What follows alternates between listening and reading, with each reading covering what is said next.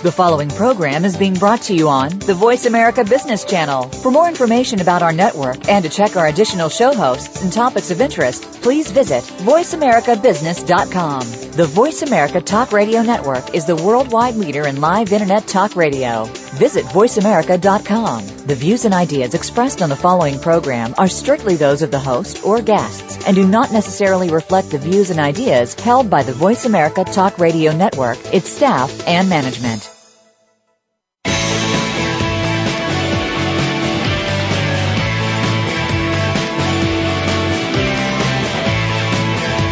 Welcome to the Bob Pritchard Radio Show. Did you know that over 95% of all businesses fail within the first 10 years? By listening in to what Bob's guests have to say, plus direction from Bob Pritchard himself, it's our intention that you won't be among those statistics. Now, here's your host, Bob Pritchard. Hello, world. Welcome to the Bob Pritchard Radio Show. Now, this is a show that champions entrepreneurs, startups, early stage, and in fact, all small businesses. And no matter where you are in the world, we're heard everywhere. Thank you for making us the number one business radio show in the world for entrepreneurs. This is where all the entrepreneurs come to hear what's going on. Now, we begin each week with a little segment called Bob's Thought for the Day. Sayings that are simple and, get us think. Today I've got 3 sayings related to sales, which I think you might be interested in. When we're developing a business, we all need to realize that all business begins with a sale. I know most people think it begins with a product, but it doesn't. If you can't sell somebody something, you can't manufacture anything. The accountants have got nothing to count. You don't need receptionists. You don't need staff. You don't need to advertise. You don't need to do anything if you don't sell somebody something. And, we've all got far greater abilities than most of us recognize. We're all capable of achieving what appears to be extraordinary. Where most of us fall down is self-doubt. We don't think we're as good as somebody else. We don't think we can just go that extra bit further. So my first saying today is, obstacles can't stop you. Problems can't stop you. Most of all, other people can't stop you. Only you can stop you. Boy, how true is that? Gee, it's self-doubt that stops most people from being much bigger successes than they become. I also love this saying by Henry Ford. The man who will use his skill and constructive imagination to see how much he can give for $1 instead of how little he can give for $1 is bound to succeed. And I've proved this third saying over and over again.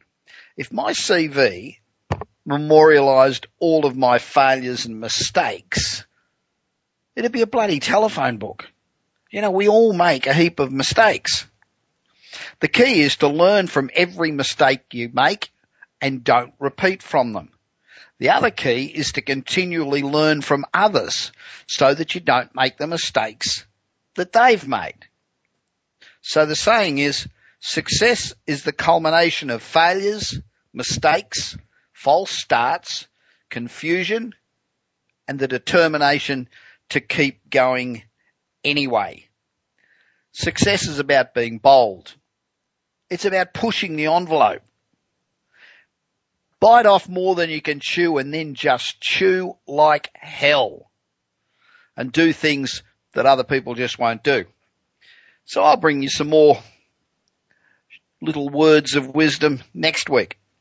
I'm still amazed at how many individuals and businesses still do their banking by standing in line at the local physical bank and pay their bills by writing checks.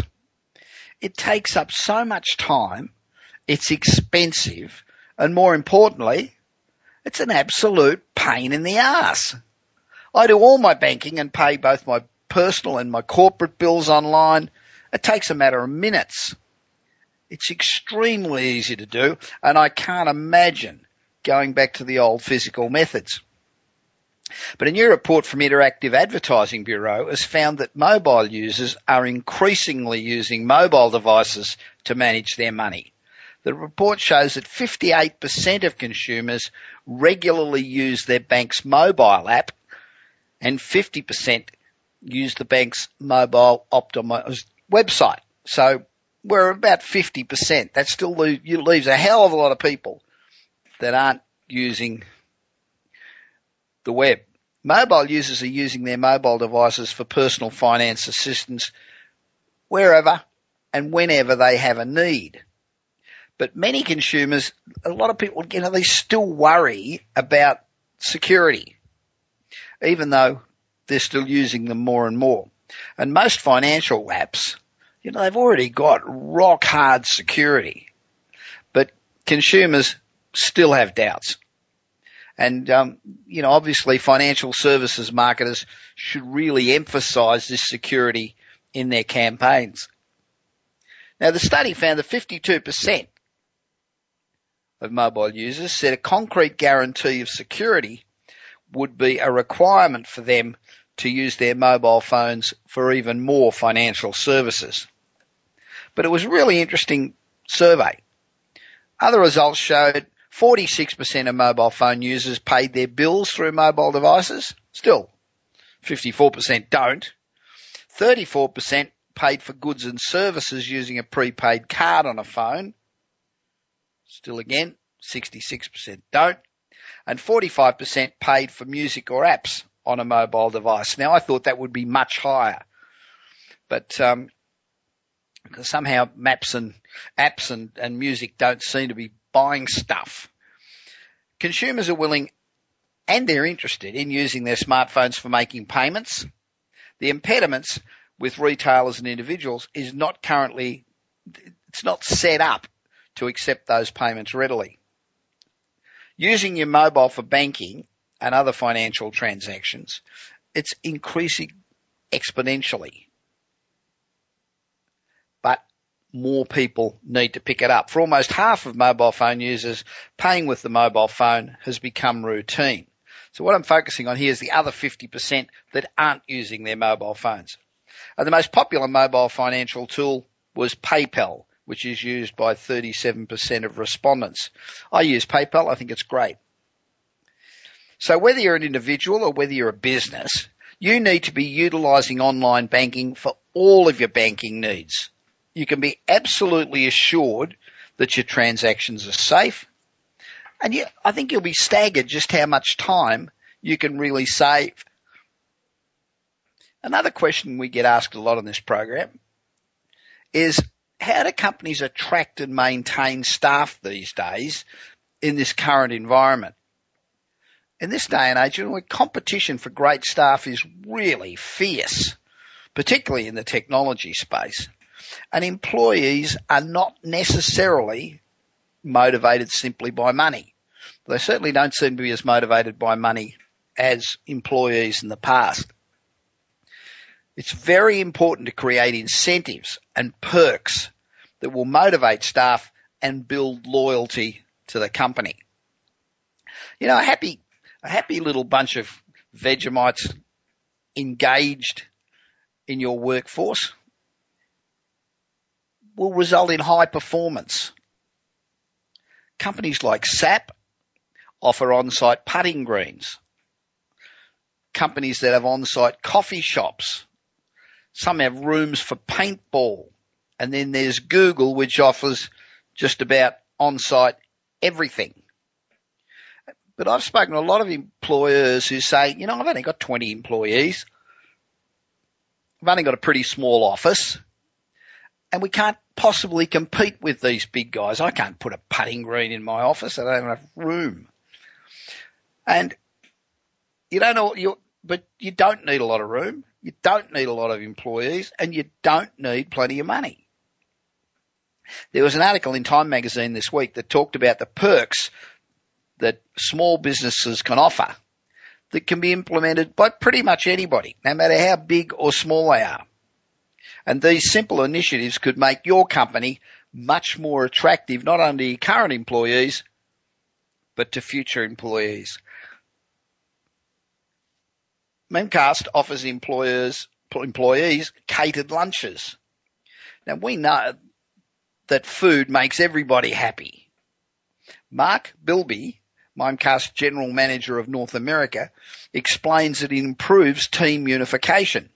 Mark says, "We started catering lunches 4 days a week to allow employees to take a break, socialise, swap stories, and enjoy lunch on us."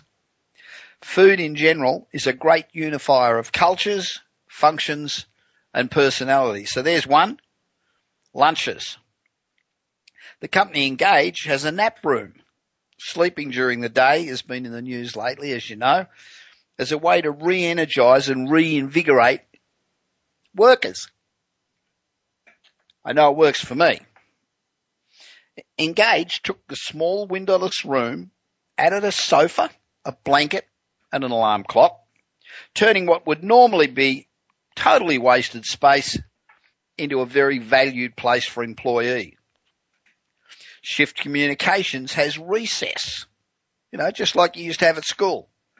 So in addition to things like running and walking clubs, Shift offers an occasional spontaneous outside recess break as one of the things to encourage a healthy lifestyle.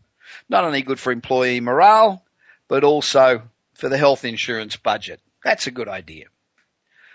Zeusk is one of the companies offering a dog-friendly environment. This not only creates a stress-free environment, which helps relieve employee tension, but it also assists employees who have dog-sitting issues, and everybody seems to have a dog these days. There's also a very large number of companies that provide their employees with massages. I used to be in one of those companies. Wellness is the hot word in employee perks because healthy, happy employees, they're more engaged and they're much more productive and they're enthusiastic about coming to work every day. And who doesn't love massages?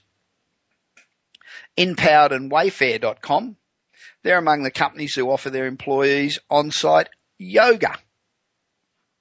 And they say that nothing makes a business more productive than having happy people who are relaxed and who love what they do. This is something that most small companies are seeking. I don't know that yoga would work for me. The last time I tried yoga, I think I fell asleep. Another great perk that benefits the whole community is to provide employees a volunteer day off. Now, I think this is a great idea. This is vacation, but it's got a real purpose to it. Companies allow employees to take a paid day to do some volunteer work in the community. Good for morale, good for the community, and good for the company. BigCommerce does not offer its staff passive perks like yoga or massages, but instead holds a boot camp.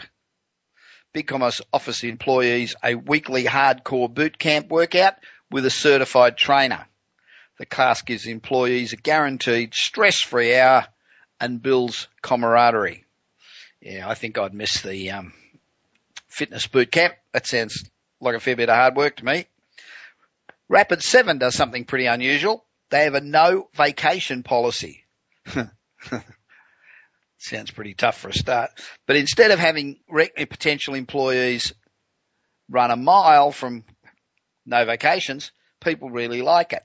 Rapid7 has no formal policy regarding pay during absences for work and trusts their employees to balance their time off with their work time, making it a good balance for everyone. Apparently that really works. And Tango offers their team gym membership reimbursement, so they don't have enough space to do gym classes on site. So you go out to a gym and they'll pick up your tab. So employees are energised and healthy with no capital expense to the company in buying equipment or allocating space. Finally, another perk that's going gangbusters is offered by companies like Sparta Systems, who offer their staff a video and board game meeting space on the basis that employees who play together work well together. Eileen Martinson, Sparta Systems CEO, says games like Scattergories provide fun, stretch brains, and encourage cross-departmental interactions. So there you go. No matter how small you are, or how tight for space you are, or how tight for money you are, you can still offer your employees a fantastic work environment that's fun, that's healthy, and improves productivity. Now, don't forget, this program's all about you, the entrepreneur or the small business person who's listening, wanting to pick up tips on how to be more successful. That is what we're here for. This whole show is dedicated to assisting you, the entrepreneurs. Now, we'll be back in just a minute with two great interviews. Firstly, Professor John Adair, who's the chair of the United Nations Strategic Leadership, and also with Kirk Pengilly, the guitarist and saxophonist with In Excess, who was with the band over 35 years. They sold over 30 million records and he's performed over 4,000 shows with the band. He's a pretty cool guy. And we'll see you on the other side of the break.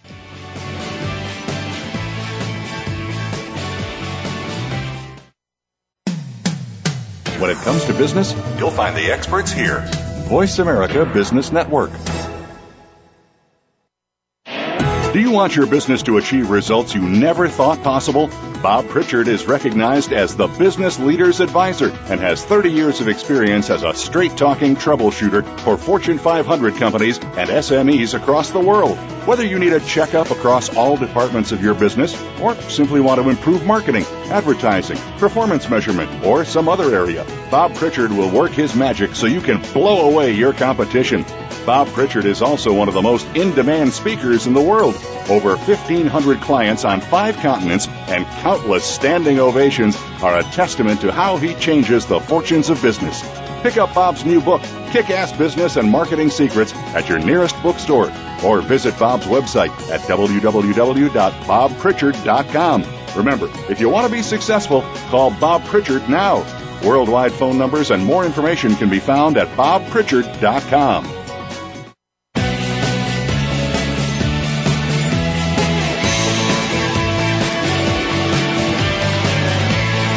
You are listening to the Bob Pritchard Radio Show. To connect with Bob, please send an email to bob@bobpritchard.com. That's bob@bobpritchard.com. Now, back to the show.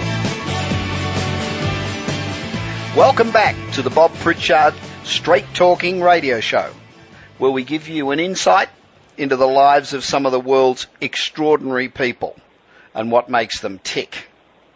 What makes them interesting, unusual, and great is usually indescribable, really. I find that most of the people that I speak to that have had exceptional lives and done exceptional things begin pretty ordinary, just like most of us.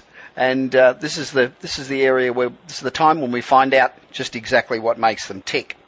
Now, my first guest today is Professor John Adair, one of the world's foremost thinkers on leadership, and he is the current United Nations Chair of Strategic Leadership and the world's first Professor of Leadership Studies. He is also the Honorary Professor of Leadership at the Chinese Executive Leadership Academy in Shanghai. He's published 50-odd books on leadership and organisational effectiveness. I've caught up with Professor Adair in Melbourne, Australia, at the beginning of his Australian tour. As listeners to this program know, I originally Australian. I've been living in the United States for 25 years, but I still sound like an Aussie. And he's appearing in Sydney on the 27th and in Brisbane on the 3rd of May. So if you're listening to this show in Australia, get along and see Professor Adair. Professor, welcome to the Bob Pritchard Radio Show. Thank you very much, Bob. You're involved in so many projects around the world. Where do you actually call home? Home is near Guildford, which is conveniently midway between Heathrow and Gatwick. So I know it well. Yeah. I know that area well. Now, what's the basis of the leadership model that you've pioneered, the 3 circles model? What's the basis of that? Well, the basis is a universal one, really, namely that all groups and working organizations share something in common, I mean, they're all uniquely different. They all have their group personality, but rather like you and I, they have needs in common. Right. And these three overlapping areas are to achieve the task, build a team, and develop individuals. Those are common to all organizations. You talk about there being a shift from the traditional style of management to a concept of business leadership. What do you mean by that? Yeah, I think it's a universal, worldwide revolution really going on. It's a shift from old-style management, downsizing, cost-cutting, rationalizing, that sort of thing, to the concept of business leadership. And I'm using business here in the widest sense. You know, hospitals are business, Sure. schools are business, what you're busy in. And I think that all comes about through change. Change throws up the need for leaders, and leaders bring about change. When business people and politicians are caught in this cycle of having to produce profits quarterly, and politicians live on a Gallup poll driven cycle, how do you break that? I mean, it seems to me the first person who breaks it loses their job. Yes, I think this short-termism is a great problem, because I think leadership is about taking a longer-term view. It's about dealing with the important and not just the urgent. And so often the urgent drives out the important. And I think strategic leaders need to be able to have the kind of vision to take a longer-term view and to work towards ends which are not immediately present. And I think our culture of quarterly profits and that kind of thing do rather work against that. So how do you change that? I think you probably have to approach it by looking at the culture that we create and live in, and ask some very, very fundamental questions about the nature of leadership. You know, what is leaders for? What is the nature of good leadership and leadership for good? What are the kind of people that we need to put into leadership positions? And these are people who have certain qualities, and they have knowledge and experience, but also they have vision and skill to achieve long-term purposes and aims in society. And it's education that's going to change it. Last week I spoke on this program about, well, I asked the question, is China more capitalist than the United States?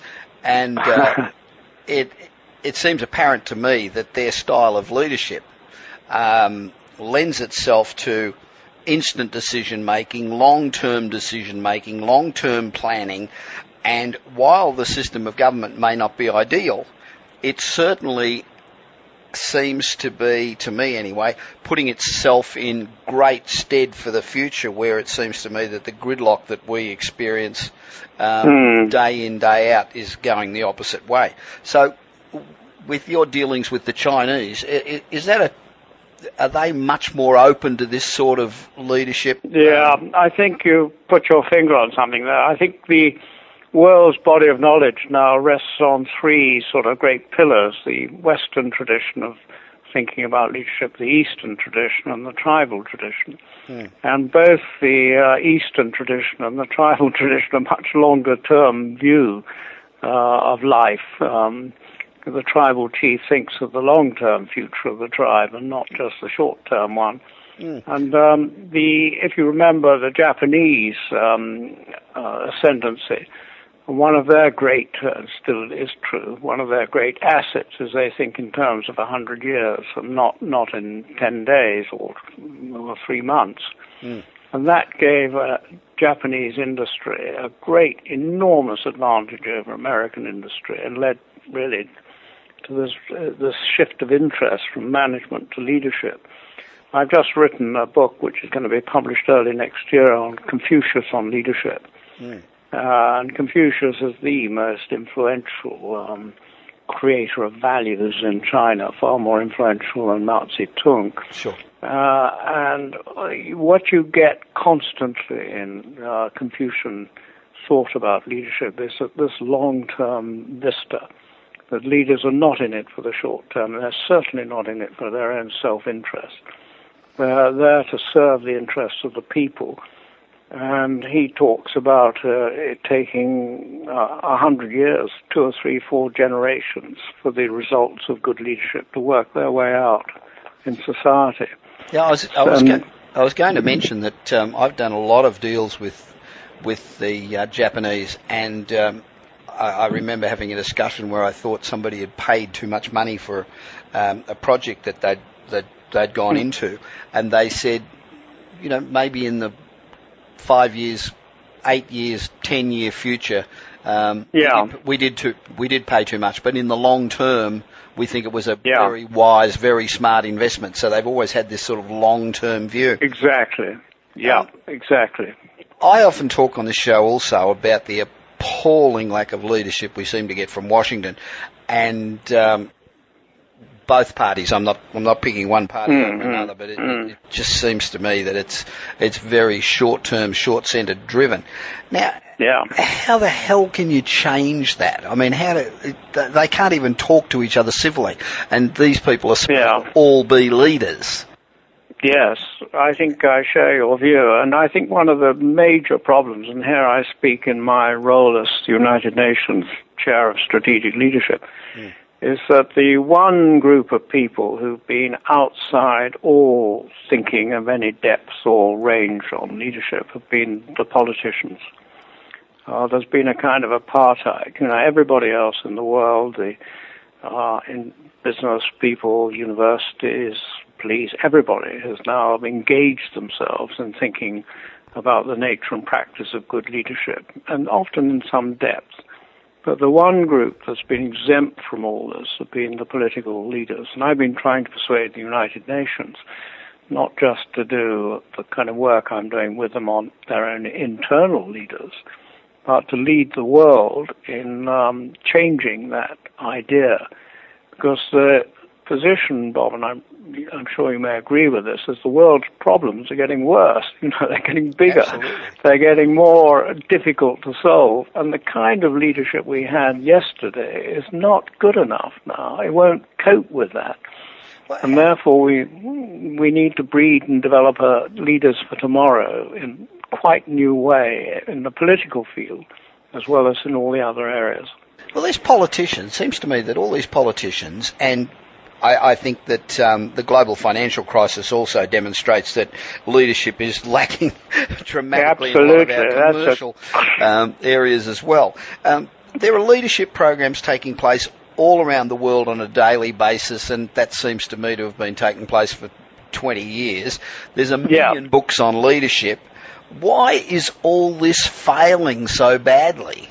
Well, you're right. I mean, the spend on leadership development in America last year was $50 billion. And there are 10,000 institutes. There's a vast leadership industry throughout the world, mainly driven and led by American inputs. And as you say, it's not delivering the goods. And the reason for that is that it's not based upon a body of knowledge. We do actually have a body of knowledge about leadership, but that is quite different from the sort of fads and fancies of the leadership industry. And until we get back to this kind of bedrock of the world's shared body of wisdom about the nature and practice of leadership, we're not going to grow and develop tomorrow's leaders. So that's the reason why, and I'm afraid a lot of this leadership activity doesn't produce the goods. You mentioned the global financial crisis. The Royal Bank of Scotland, who were some main fall guys in the British scene, spent $20 million on leadership development, and look what it produced. Nothing. It produced complacency, it produced complication, and it produced arrogance. The three great sins of organizations. Yeah, I don't mean this to sound rude, but I understand you've had 1 million odd business people go through your program. How many people actually, out of this million people that have done it, and that's a phenomenal number. I read your bio with awe. I think it's extraordinary. Yeah. And how many people, it's a bit like I give a speech at a conference and I reckon that two people out of every 100 in the hall actually go away and do something about it. Yeah, the other 98 go back to just being who the hell they were before. So out of your million, how effective is your program in really making a change in those million, or is it only a small percentage that actually does something? Well, I think one of the differences of the approach kind of associated with my name and many of the others that you know and read about in the leadership field, all those 80,000 books you mentioned and so on, is this, that it's been around a long time. Yeah. That the British Army, Navy and Air Force adopted the three-circle approach back in the 1960s. And the Australian Army and Air Force adopted it not long after that. And I met somebody from the Australian Air Force this morning, and they're still using it. Yeah. So we've had 40 or 50 years of experience.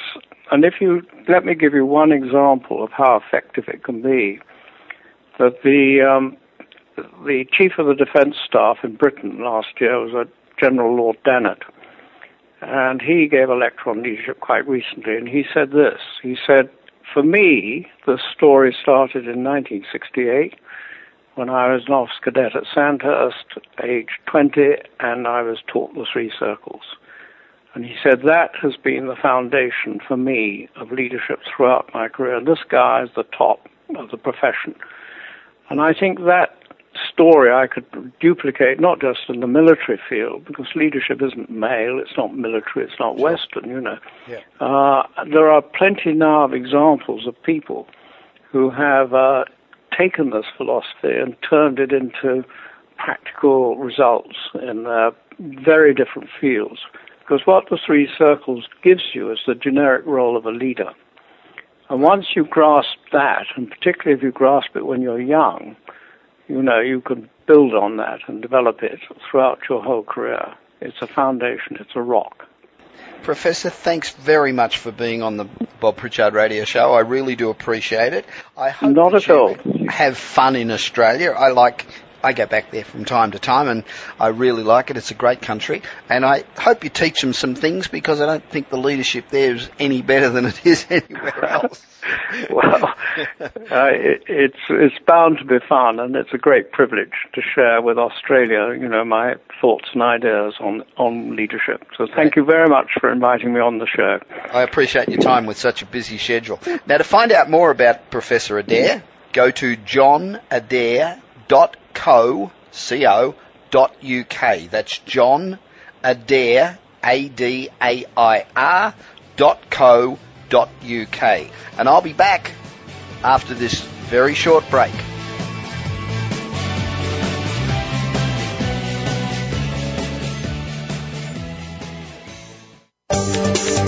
From the boardroom to you, Voice America Business Network. Do you want your business to achieve results you never thought possible? Bob Pritchard is recognized as the Business Leader's Advisor and has 30 years of experience as a straight-talking troubleshooter for Fortune 500 companies and SMEs across the world. Whether you need a checkup across all departments of your business or simply want to improve marketing, advertising, performance measurement, or some other area, Bob Pritchard will work his magic so you can blow away your competition. Bob Pritchard is also one of the most in-demand speakers in the world. Over 1,500 clients on 5 continents and countless standing ovations are a testament to how he changes the fortunes of business. Pick up Bob's new book, Kick-Ass Business and Marketing Secrets, at your nearest bookstore, or visit Bob's website at www.bobpritchard.com. Remember, if you want to be successful, call Bob Pritchard now. Worldwide phone numbers and more information can be found at bobpritchard.com. When it comes to business, you'll find the experts here. Voice America Business Network.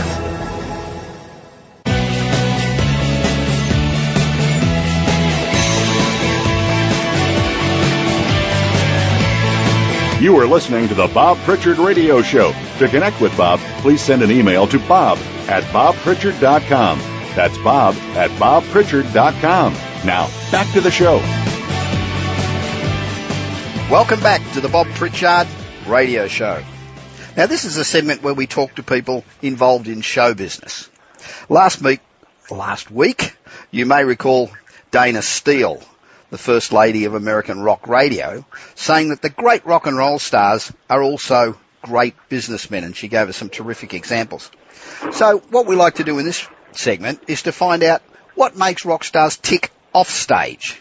You know, it's very difficult to maintain stardom. So what do our interviewees have, you know, that tens of thousands of other aspiring acts don't have? We talk to them about what they're like away from the limelight and what the business side of show business is about. It's not about the public stuff, the crap you read in the tabloids. You know, we get heaps and heaps of that. This is about what the people are really like themselves.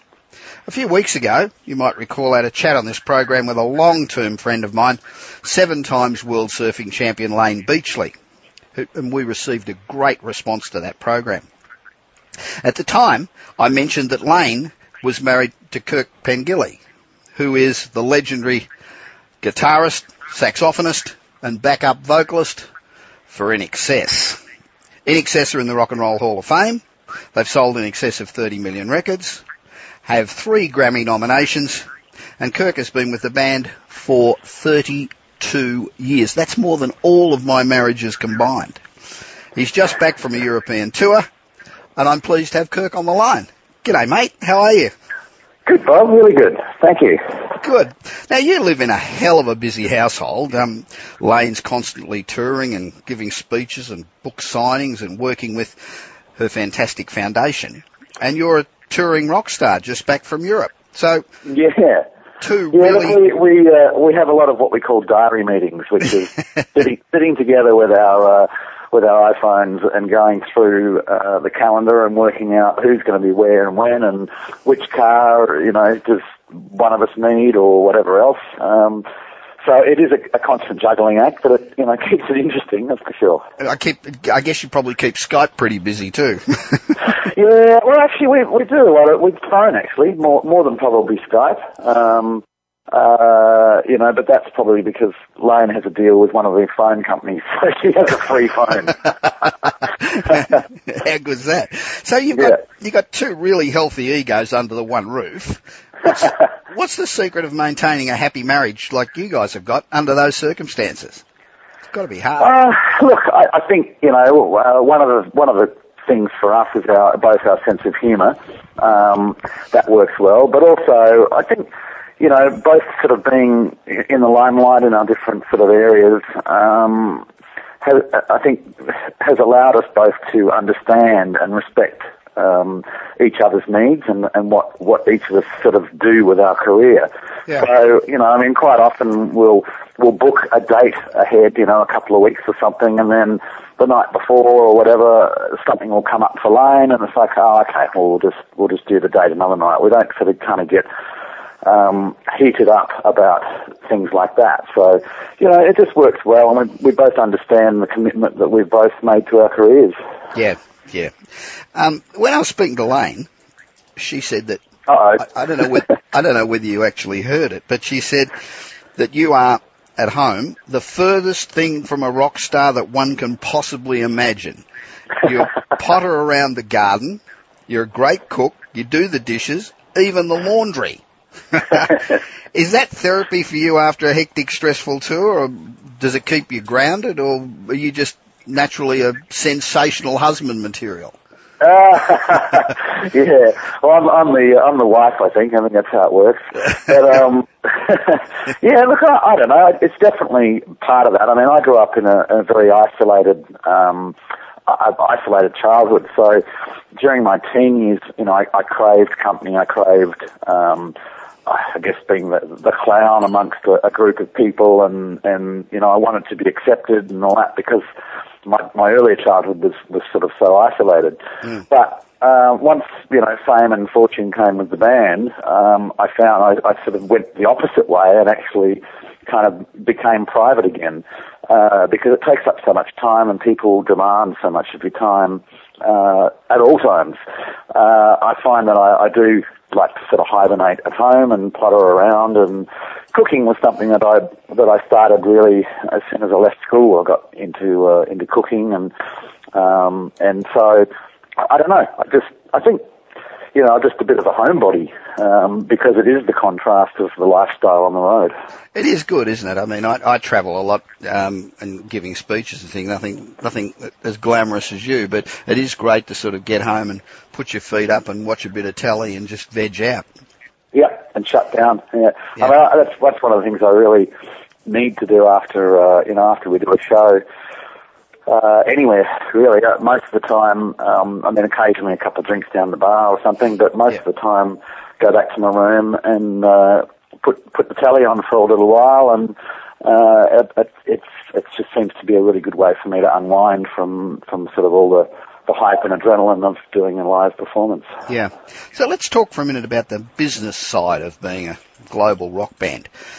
In order to stay on top of your game, you need to get bookings and organise tours and maintain publicity and write songs and plan recordings and plus all the legal and accounting and all those complications. Do you have a team of people that take care of all those responsibilities, or does the band sort of do it themselves, or how does that all work? Yeah, look, these days definitely there's more participation from us, from the band members. Yeah. Really just a matter of streamlining the business and cutting costs, and by doing that, heads roll, and you end up having to do a lot of it yourself, which is kind of good. I mean, it obviously makes us all more responsible, but it also, keeps us in touch probably more so than perhaps we were in the 80s and 90s with what's actually going on. So it is a good thing, and yes, it is a business. It's not just all glamour and, prancing around the world and going to parties. Yeah. Although that happens. But it is definitely a business, and it has to be run like a business, and we're lucky where our key people that we do have with us have been with us for a long time, and are excellent at their job, and know our needs as a business. And equally as important, you can trust them and know you're not getting had. Exactly. That's a major problem, isn't it? Yeah, I think so. I think that, in any business there's unscrupulous people. The entertainment industry, I guess, has been known for perhaps having a bit more of a percentage of crooks and robbers, because I think, not so much these days, but certainly back in the 70s and 80s and all that, the musicians, all they wanted to do was go and play, man. Yep, that's right. They didn't want to worry about the business. They just wanted to go and get chicks and, and play a gig. Yeah. But it definitely became a much more legitimate business in the late 70s, certainly into the 80s. And I guess if you're going to be a crook, you might as well be a glamorous crook, right? Exactly, yes. Now, both Lane and yourself, you've been very active in charity work. You're an ambassador for the Eye Foundation, and you've also been very supportive of the Golden Stave, the musicians and entertainers charity for kids, and I'm on the committee of that, and we appreciate your contribution. And we tried to get you this year for a gig, but you were for the luncheon, but you were otherwise engaged. Yes. Can you tell me a little bit about your involvement with the Eye Foundation? Yeah, well, the Eye Foundation, that was something it was kind of purely by accident initially, but I was looking for kind of, some way of giving back in certain areas and all that, and I ran into an ophthalmologist on a flight back from LA to Sydney, and we got to talking, and as it turned out, they were setting up sort of a foundation to raise funds for, for basically scientific work in eye health and to raise awareness and all that. And he put it to me on that flight, would I be interested? And I sort of said, let me get back to you. And I thought about it for a while, and I actually had a pretty interesting eye history. I nearly went blind in the mid-'80s with glaucoma. And so I guess I felt a real sort of affinity. I felt that I actually had, some sort of connection with what the Eye Foundation are all about, and went from there. So I've been their key ambassador for about, 5 years, I think. Yeah, it's fantastic because Lane's charity's terrific. And to the stars. Yeah, it's wonderful that you guys get so involved in helping others. One of the most difficult things to achieve in any business is to have a sort of group of people who work together as a cohesive team. Let people fall apart very easy, and have a common sense of purpose and drive. It must be so much more difficult when you're dealing with a group of highly talented, emotional, fairly well-off people who live in each other's pockets day in, day out during a tour. So is there a lot of empathy and understanding among the group, or do you just grin and bear it, or do you each go different ways after each show, or how come you're so... A bit of all of it. Yeah, a bit of all of the above, really. I think, when we first started out, InXS is a bit of a freaky animal, really, just because we have been together for, it's probably, really 35 years, even more so it goes back with some of the connection between us. Mm. But, it's, we're a bit like a family, really. There are three brothers in the band, so that does make it very family orientated, but we've always felt like sort of a family, and we all grew up together, went to school together. So it's a different model, I think, than a business that's just started up with a bunch of people that, went to interviews and got employed. Yeah. It's a different sort of animal. But, I think, look, in the early days, yes, we just hung out all the time. In fact, we used to share houses and all that sort of thing. But as, the life got busier and as the band became sort of more successful, we grew up and all, started to start our own families and all that sort of thing. And so, for the most part these days, unless we're working, we don't really hang out, but we have obviously a lot of meetings or phone conferencing, for, discussion for whatever needs to be discussed, but don't necessarily hang out so much socially anymore. How many days a year do you travel? It's a real mixture. I mean, we had virtually a couple of years off in 2008, 2009. Sure. After touring the Switch album. So, it depends, but I mean, this year's fairly busy. I mean, we were out for most of January and, a couple of shows between then and now, and then we'll be out throughout June and July in Australia doing a regional sort of tour. Yeah. So at the moment, perhaps about a third of the year we're out. Okay. Well, that's not so bad, is it? It's bearable. And having three members of the one family in the band, I mean, it didn't work that well for Oasis, did it? Yeah. Well, the Bee Gees it worked well for. There's that's another right. One. They were three brothers, Yeah, sibling rivalries. Yeah, look, it is an interesting anomaly. I think for the most part it usually works, although... who was I thinking of? The Kinks, I think there's two brothers. I think they had a big falling out. It's, look, it just depends on the people and the pressures and successes or not successes that they have. So what's the next big step for InXS, and what's the future hold for Kirk Pengilly? Well, at the moment we're actually rehearsing new material. Right. We're right smack bang in the middle of rehearsals. And recently, about 6 months ago, we enlisted a new singer, a guy from Ireland called Kieran Gribben, and he'd actually sort of happened kind of organically. He'd just been writing with Andrew, our main songwriter, not necessarily for InXS or anything, and we felt we'd sort of reached, as far as we could sort of take it with JD, our last singer. Yes. And Andrew suggested that we try Kieran out, and which we did, and so it's been sort of the last 6 months been doing, some small shows here and there to kind of test run it, and now we're rehearsing up new material for this tour in June and July. Great. And for you, Kirk, what's well, I'm pretty sort of entrenched with the band's goings on at the moment. So, nothing much planned other than whatever the band's doing. Right. It's fairly all-consuming at the moment. But there's always things going on. There's always functions and things that Leigh and I attend, and charity things and whatever else. And I think she and I have locked in somewhere along the line of about a week up in Noosa at some point. A holiday. Wow. In Queensland, yeah. So that's good. Kirk, thanks very much for giving me the time today. I really appreciate it. I know how busy you are, and just back from a tour, you want to settle down. You don't want to be doing too much. Yeah, that's fine. Kirk's a rock star with a great attitude, a terrific wife, and a very level head. And he likes to do the same stuff that most of us do when we have a break from work. I'll be back after this short break.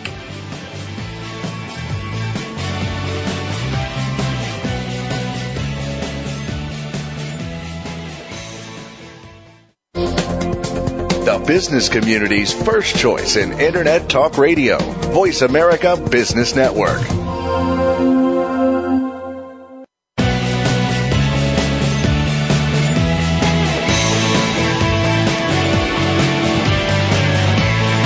You are listening to the Bob Pritchard Radio Show. To connect with Bob, please send an email to bob@bobpritchard.com.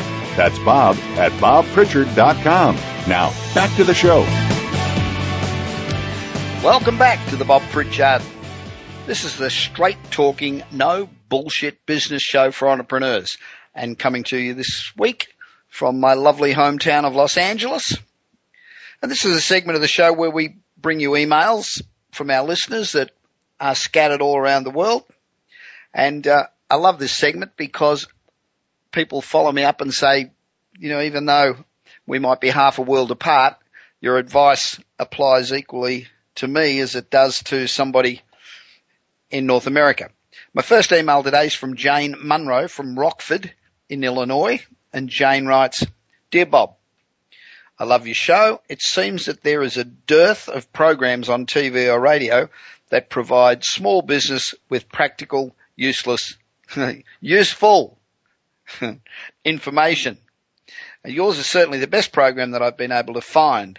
I frequently hear stories about cause marketing campaigns, but I'm not quite sure what they are or how I go about getting involved in this and how it can help me sell more product. Thanks, Jane. That's a pretty good question. There is a dearth of business shows on television or radio that help small businesses. You know, there's plenty of things like Shark Tank that are aimed at getting, from what I can see, investment for established companies, but there's very little that show people how to actually do business. I mean, raising money is one part of it, but then actually getting a business and making it work something else. But for those of you who might have heard the term cause marketing but don't quite know what it means or have absolutely no idea why you'd even think about doing it, when you've got limited time and limited money, you think about print, electronic and digital media. You certainly probably cause related doesn't come into your mind first, but let's see if I can help you out just a little bit. Now, I spoke last year in Paris at a cause marketing forum, and the testimonials from a whole range of companies, from very large to very small, were really fantastic. It does bring in great results if you think it through well and have a strategy. Now, cause marketing, it encompasses a whole range of commercial activity that aligns a brand or a company with a cause. And you're aiming to generate business, make money for you, and also provide benefit to the cause and also to the community. So that's what you're trying to do. In other words, you know, cause marketing is a way to encourage your customers and your vendors or your business partners to buy a specific product or service, and in the process, your business will donate a certain amount to a specific cause. Now, this then provides mutual benefit to your business and to the cause that you support. Jane, it's been proven that consumers are more likely to purchase a product or a service if they know that a portion of those proceeds are going to go to a cause for which they care passionately. So when Geo was, every time you bought a Geo, they planted 100 trees or whatever to save the environment. That got a lot of people who are environmentalists to buy Geos. That's going back a little while, but at least it gives you an idea. Consumers want to do business with companies that share their values. So there are sort of proven parallels between companies that give resources to the community and the tremendous goodwill, public relations and increased sales that they generate. Jane, cause marketing is a $1.62 billion industry, up from just $120 million in 1990. And 83% of Americans, on the latest figures I could find, want to buy products and services that support causes. Almost 50% of consumers believe that companies should focus on issues that impact local communities. It's all about local businesses helping communities. And if you're already supporting causes that you care about with, time, money, skills or donations, then cause marketing is a way to combine your business goals with your personal growth and personal aims. Jane, to help you decide whether a cause campaign would be right for your business, you should first consider whether there is a cause that you and your employees are really passionate about.